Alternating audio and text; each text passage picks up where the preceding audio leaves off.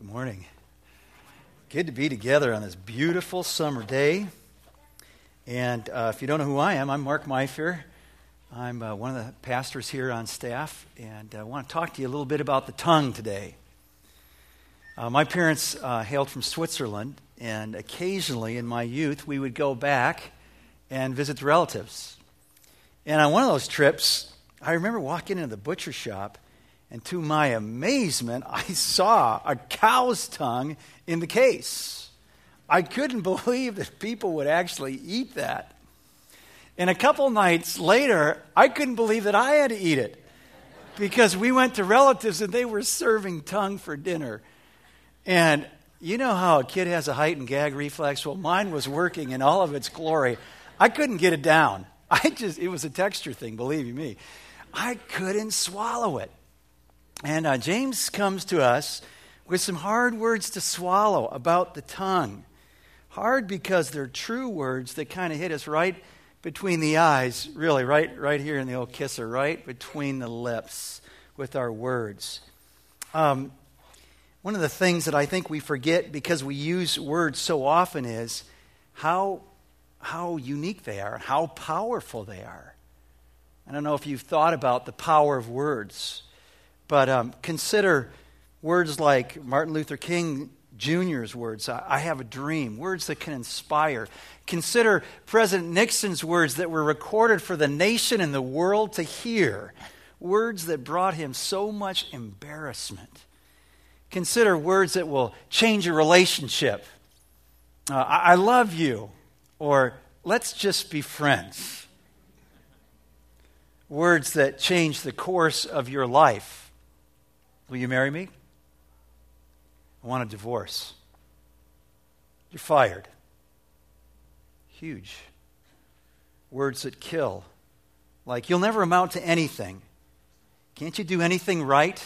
What's this B doing on your report card? Or words like, have you heard about so-and-so? And there's words that heal. I'm sorry. I forgive you. And we use words all the time. Throughout this last week, we used how many thousand words? I don't know. A lot. We use them within our family relationships, maybe with roommates, at work, on the sports field. We texted them, we blogged them, we emailed them. We said them to ourselves. We said words to God. And I don't know if there's anybody here today that would say, hey, if there was a tape, and there was a tape, it's up in heaven, that's the good news, but there was a tape recorded running of all the words. If somebody said, I've got your recorded words, anybody here say, oh, you could play those at Door Creek, I'm good with that? I don't think so. And so James comes with a hard word about words, our words. And yet it's a gracious word. It's a good word. It's a word that gently reveals in some startling ways the power, the destructive power of our words.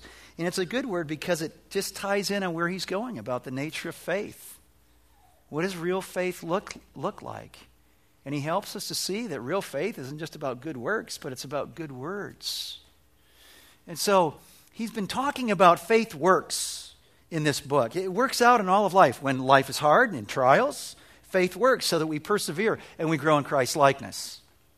He talks about our faith working when we're tempted, so that in the face of temptation we don't blame God, but we resist the temptation and honor God in obedience. He goes on and talk about how faith works. It works through obedience, as we don't just hear God's word, but we do it. And if we do the word, the first mark of a doer of the word, he says, is someone who keeps a tight rein on their tongue.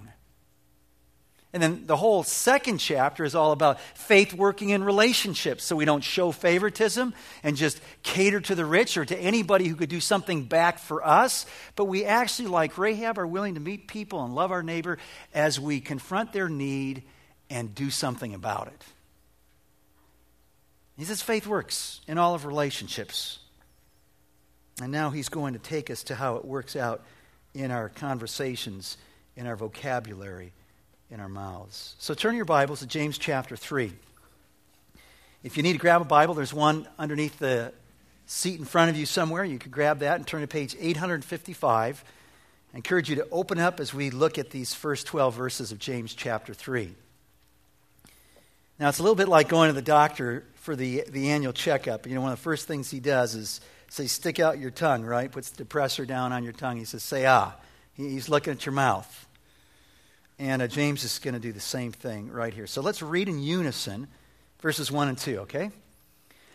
Not many of you should presume to be teachers, my brothers, because you know that we who teach will be judged more strictly. We all stumble in many ways. If anyone is never at fault in what he says, he is a perfect man, able to keep his whole body in check. There's a warning here, and there's a wake-up call. The warning comes not just to those who are teachers, but even to those who want to teach. And what's the warning? Teachers will be judged how? More strictly. It's like God saying, I don't want you to just hear the word, I want you to do the word. And by the way, don't confuse teaching the word with doing the word. You got to practice what you preach.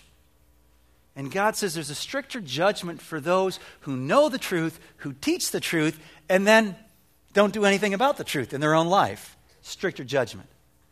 Not just for those who teach, but those who want to teach. Not just those who teach in the church, but those who teach in our families, moms and dads. We're teachers. You're a small group leader with our students in Extreme or Rock. You're a teacher.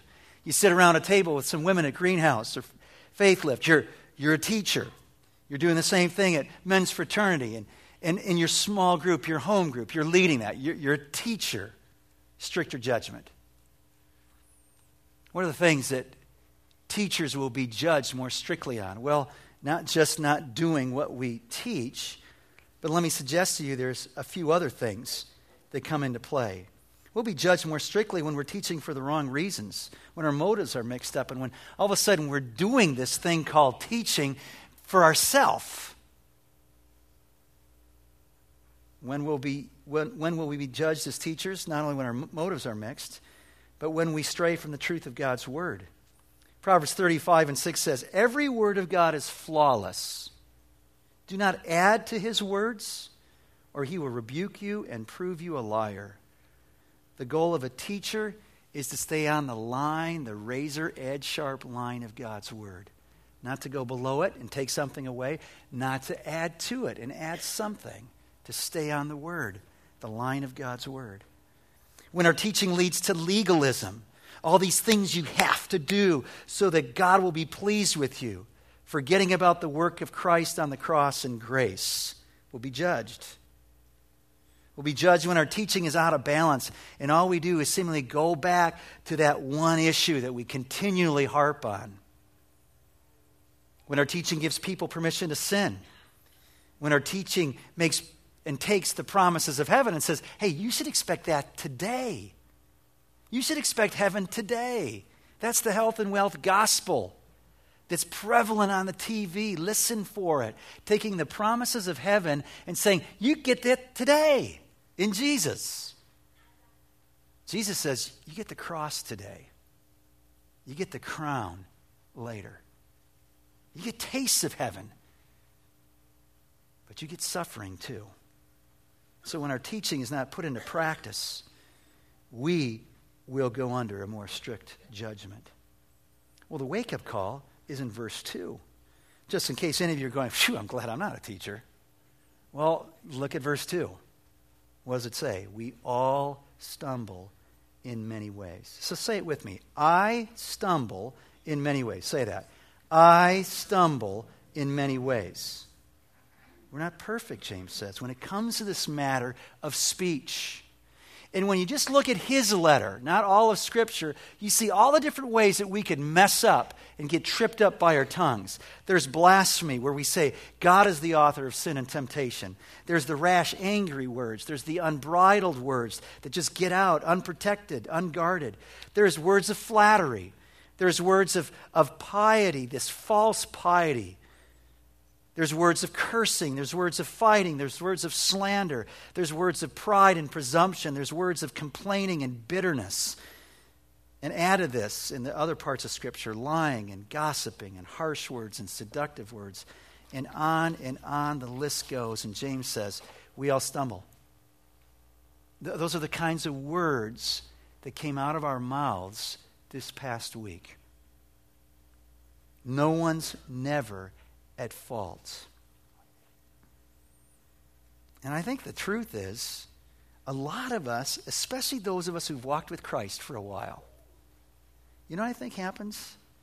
Is we pride ourselves that we have not done the big sins, as if God has them on a scale. But we've figured out what the big sins are, and we haven't done them. And we're feeling pretty good about it, like the Pharisee who said of the tax collector when he went to the temple to pray, "Dear God, I thank you that I'm not like this scoundrel cheat of a tax collector."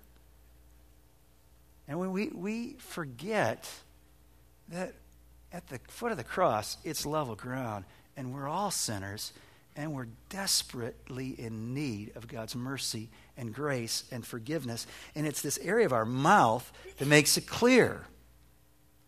We all stumble. We all stumble. So James then anticipates the question, well then, how could something so small and so seemingly insignificant as our words, as our tongue, be such a big deal? And what do words have to do with my faith anyways? So we look at verse 3. He says, well, let me tell you about small things. Let me tell you about small things that can make a big difference. When we put bits in the mouths of a horse to make them obey us, we can turn the whole animal. Or take ships as an example. Although they are so large and often driven by strong winds, they are steered by a very small rudder wherever the pilot wants to go. So he takes us to these two images. There's the bit and there's the rudder. And he says of the bit, it's small, real small compared to this big animal, and yet it's used by the rider to control it and to give direction where we're going. Communicate where we're going. The rudder in the same way. It's used as it's connected to whatever it is the pilot's using to steer that ship. The rudder moves at the pilot's will to move that whole big vessel in a direction he wants it to go. Control, direction in these small things. They're powerful in their influence over bigger things. He says, that's your words. Look at verse 5. Likewise, the tongue is a small part of the body, but it makes great boasts. Consider what a great forest is set on fire by a small spark. The tongue also is a fire, a world of evil among the parts of the body. It corrupts the whole person, sets the whole course of his life on fire, and is itself set on fire by hell. Well, there is a whole lot packed into those two verses. You could argue that there is nothing better in the Bible on the mouth, the tongue, than we have in these 12 verses. And these 2, 5 and 6, get right at it. There's nothing in all of literature that dissects the powerful tongue quite like these 2 verses. So what does he say? It's small, but it does great damage, like a spark in a forest fire. It's a world of evil. It is full of evil. It can corrupt the whole body of all of who we are. It can destroy our life. And even as it spreads, the fire spreads, it destroys others. It can wreak havoc in the body of Christ. And it's a fire that was lit by the enemy, lit by the very flames of hell itself. That's where this stuff comes from the enemy. So when I was reading about forest fires, I was remembering that I know a guy right here at Door Creek who's done that. Matt Desmond. He's part of our stewardship board. And he's fought fires in Arizona for several years. And so I sent Matt an email, because he's doing some research right now in Milwaukee. I said, Matt, can you look at these verses? Give me your take as a firefighter and a believer on these verses. So it was really cool to get his email and to share some of those thoughts with you. He told me about this fire that happened in 2002. It's called the Rodeo Chedesky Fire. Burned over 500,000 acres. I couldn't really figure out how big is that. It's 800 square miles. That's big. And it destroyed 400 homes. And he said there are two fires that converged into one, and they both started in a very kind of innocent way, so to speak. Little small way, insignificant way. First, in the one case, the Chedesky fire, it was a single bush that was set ablaze by a lost traveler. I don't know if that was to keep warm at night or cook a meal. I don't know what it was. Got out of control. The other one, though, a little different. The Rodeo fire was set by an unemployed firefighter who was down on his luck, needed some cash, and figured the quickest way to get back to work is to start a forest fire. Seriously. So he starts a forest fire. The two combine, and they wipe out 800 square miles of parts of Arizona and New Mexico. He said a roaring wildfire is a sight to behold. And the most awesome and destructive of fires are called crown fires. These are the ones that can create their own wind currents, that develop their own weather patterns, the kinds that sound like a train barreling down the tracks or a fleet of tanks. It rolls from treetop to treetop, hence its name, a crown fire. And it gets to some unbelievable temperatures. Some have been measured to exceed over 2,000 degrees Fahrenheit. And they just rip through a forest so that animals that are running out of its path get caught up and charred. And so firefighters regularly will find from these crown fires the skeletal remains of these animals, these herds, right in with the ashes. He says they're so hot that not only does it destroy the vegetation that we'd expect, but even the dirt and the ground itself. It's called moon-faced because of how it turns the soil into what looks like the surface of the moon, changing its constitution, hardening it so that things don't grow for centuries. And so he said, how appropriate to compare such a destructive force with the tongue, the power of the word.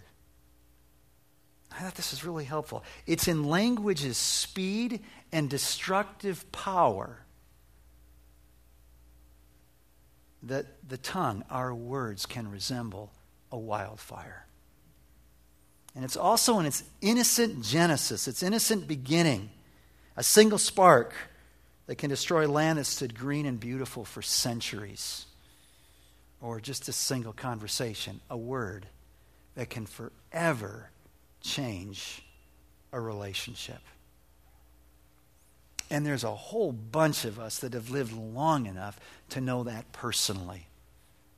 One conversation, one phone call, one letter, sometimes one word that forever has changed that relationship. James uses these pictures so we get the right understanding about the tongue. It's small, but it's powerful. It's small, but it's destructive. Like that spark that sets the whole fire ablaze. And then he goes on in verse 7 and 8, gives us some more bad news. All kinds of animals, birds, reptiles, and creatures of the sea are being tamed and have been tamed. We've enjoyed watching them, whether it's been on TV or at the circus or wherever. But he says, but no man can tame the tongue. It is a restless evil, full of deadly poison. The bad news is not only do we all stumble in this matter of our words, not only that when we stumble it's destructive, but guess what? You can't tame it. No man can tame the tongue. It is a restless evil. It is full of deadly poison. Now, he gives us another image. So let's put up the picture of the fierce snake, or sometimes it's called the inland taipan. When I Googled most venomous snake, this is what came up. I don't know if it is or not, but it's pretty venomous. It says this about the fierce snake. In one bite, they've got enough venom, 110 milligrams, to kill at least 100 men and 250,000 mice. That's a lot. One bite. And James is saying that's the lethal force of our words. One bite, one unbridled word can do great lethal damage. But there's one more thing that James wants us to see here. Look down at verse 9. With the tongue we praise our Lord and Father, and with it we curse men who've been made in God's likeness, God's image. Out of the same mouth come praise and cursing. My brothers, this should not be. Can both fresh water and salt water flow from the same spring? My brothers, can a fig tree bear olives or a grapevine bear figs? Neither can a salt spring produce fresh water.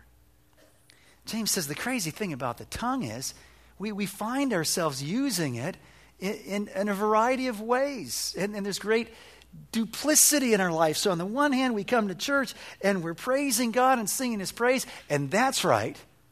For Jesus says, from the lips of children and infants, I've ordained praise. The Scripture says, let everything that hath breath praise God. That's why we're created. That's a good thing that we could sing together, sing Alleluia. That's a good thing. But the danger is the good thing can deceive us into thinking all's well. When we walk out of here and hop in our car and somebody cuts us off on the belt line and all of a sudden you know what happens? All of a sudden you realize, oh, our conversation's laced with profanity. We're critical and negative of our wife, of our kids, or whatever it is through the course of this week. And James is saying, that's not right. I mean, just think about it, he says. Think about God's creation. Think about fresh water and salt water, or it could be translated bitter water. They can't both flow from the same place.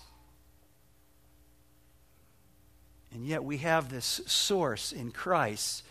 John 4 tells us that Jesus gives us living waters that flow in and through us. And James is saying, yeah, you have that, but it's being polluted. There's this other stream that's coming, and it should not be. He says what cannot be in creation. You can't have a fig tree bearing olives, and you can't have this grapevine bearing figs. It can't happen in God's creation, so it should not happen in His new creation. But He acknowledges it does. And if we're honest before God this morning, we go, yeah, it does. It does in my own heart. I do both. I do both. And it's not right. It's not right. And so there is a sober teaching here for all of us. When it comes to our words, we all mess up. Our words aren't little things, they're big things. Big things like fire. And nobody can tame the tongue. And Jesus says we'll have to give an account on the day of judgment for every careless word that we've spoken. And we go, what do we do? What do we do? I think it's kind of interesting as I was looking at this passage this week that James is writing to a group of people that he cared a lot about, and obviously this was a deal going on in their relationships. There were words that were being said that were hurting the family of God. It was compromising their ability to stand tall for Christ in the midst of their world. And it probably was heightened by the fact that times were tough. They were under trial. And it's easier maybe to let out some of those kinds of words when times are tough. But he cares about them, and it's just amazing to me that there's nothing explicit here. He says, now here's what I want you to do. It's like, where is that, James? And maybe it's because James just wants them and us to get one big thing today. And that is, our words are powerful. That we'd understand that in a new way before we go running off and saying, what do I need to do to fix it? Just to understand, they're powerful. Some of you know it so well because your whole growing up was just being barraged by words that just kept taking you down and down and down. You know it. Maybe you're in a marriage relationship where the only things that come out of your spouses are critical words. You know it well. James wants us to all know it well. Powerful, our words. But I do think he gives us 2 clues on what to do. They're kind of tucked away. Look at verse 8. There's the first one. What does verse 8 say? No man. Didn't say no one, no man. That means none of us. Nobody, no human being can tame the tongue. But there is someone who can. God. The reason we know that, we'll see later, is because Jesus' tongue was perfectly tamed. Perfectly tamed. So that's the first thing to remember as we're wrestling with this whole thing of our tongues is you can't fix it. You can't tame this wild animal, the tongue. Only God can do that. Here's a second thing. Is to go down to verses 9 through 12 and look at this whole thing about springs and realize that James is following up on what his brother said in the Gospels. Out of the overflow of the heart, the mouth speaks, Jesus says.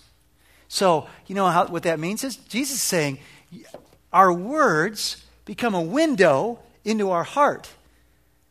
So you know a lot about my heart through my words. If I've got angry words, what does that say about my heart? I'm an angry man. If I'm trafficking in lies, what does that say about my heart? It's not filled with truth. It's a deceptive heart. The words are a window to our heart. And what James is telling us, in line with what Jesus has said in the Gospels, is if you got a mouth problem, if you got a words problem, if you got a tongue problem, you really have a what problem? What is it? It's a heart problem. So don't go running to fix your words when this is just the symptoms. You got to go back to the heart. And so that guides us as we think about, well, what do we do here? What do we do here? So as we bring it home, let's just start with that. To acknowledge that we got a heart problem. To tell God what he already knows. I mean, the deal is, the tape is run from the minute that you and I started babbling. It's been running, God knows every word, yikes, that we've ever uttered. He's heard them all. So you tell God what he already knows. God, I have sinned, I have messed up, I have destroyed people with my words, and those words have been destroying my life. Please forgive me. There's a prophet in the Old Testament, his name was Isaiah. And here's how he put it when he was confronted with the holiness of God. The first sin that he was confronted with was his words. It's really interesting. Woe to me, I cried. I am ruined, for I am a man of unclean lips, and I live among a people of unclean lips, and my eyes have seen the King, the Lord Almighty. Ask God to forgive you. And then follow it up and ask those that you've hurt to forgive you. Those that you've destroyed. Don't ever say, and I've been guilty of it, I didn't mean to say that. Yeah, I did. That's why I said it. Because I meant to say it. Because I was so bloomin' mad. I wanted to hurt that person back. If you just were a little more patient with me, I wouldn't be saying things. That's not confession. You just take responsibility. The words that I use were wrong. They're hurtful. I'm sorry. Will you forgive me? And you ask God for help. God, help me. Help me because I can't tame this thing. Help me, Lord. The psalmist says, create in me a pure heart, O God, and renew a steadfast spirit within me. Ask God for a pure heart. There's a heart that's a new heart it starts pure. God gives us a pure heart, and we need that. And then we realize that pure heart can get messed up and there can be impurities, and say, God, clean it up, purify it again. God can do that. He loves to do that. Ask him to fix your heart as you wrestle with your mouth. And the scriptures say this: hold tight the reins of your tongue. James 1:26 says we need to have a tight rein. You know what it means to have tight rein? It means to be in contact with that animal. It means to be in contact with your words, so you know what's going in and out of your mouth. James talks about that. He says, be quick to listen, slow to speak, slow to anger. That'll keep a tight rein on your mouth, on your tongue. Be slow to speak. He who guards his life he who guards his lips, the writer in Proverbs says, guards his life. Tight rein on the tongue. The psalmist says this: I will put a muzzle on my mouth as long as the wicked are in my presence. He says, I'm going to keep a tight rein. I'm going to put a muzzle on my mouth. And then the psalmist asks God to do it for him. He says in Psalm 141, verse 3, set a guard over my mouth, O Lord. Keep watch over the door of my lips.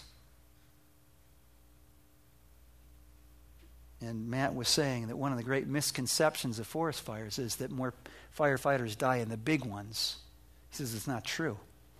In the big ones, you're so acutely aware of the danger, your guard is up.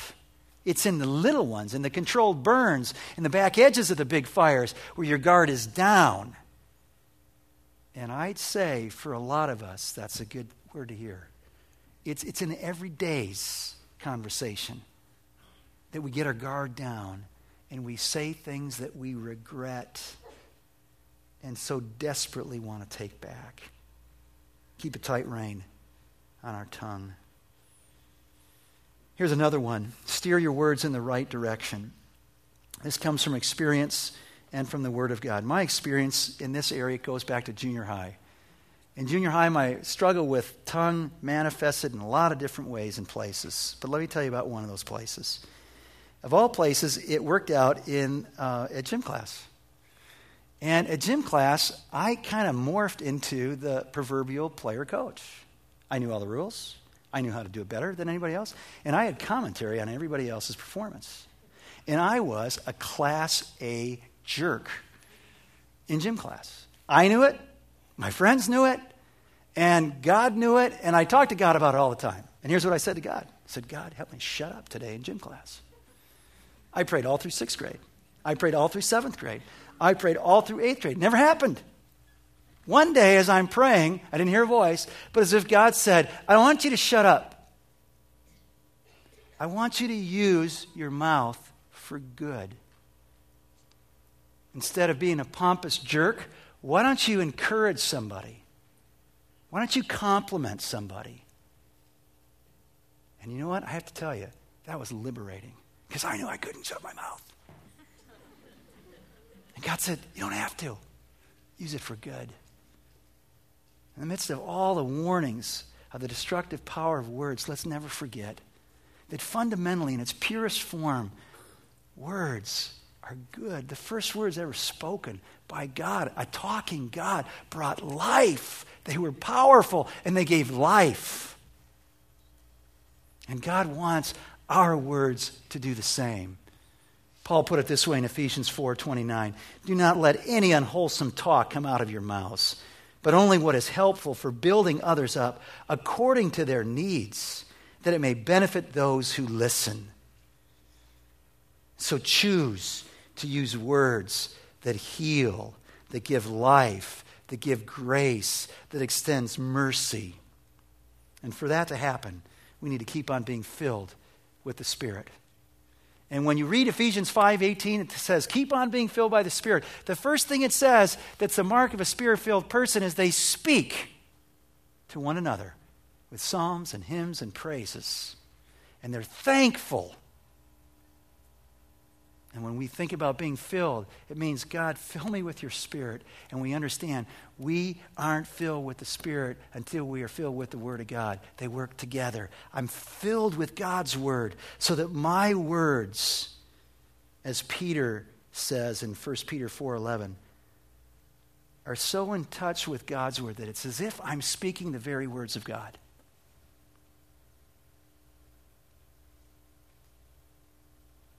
So I don't know what new picture you have of your heart. I don't know what new understanding you have of faith, but it cannot be less than this. Our hearts are crooked and not right in this matter.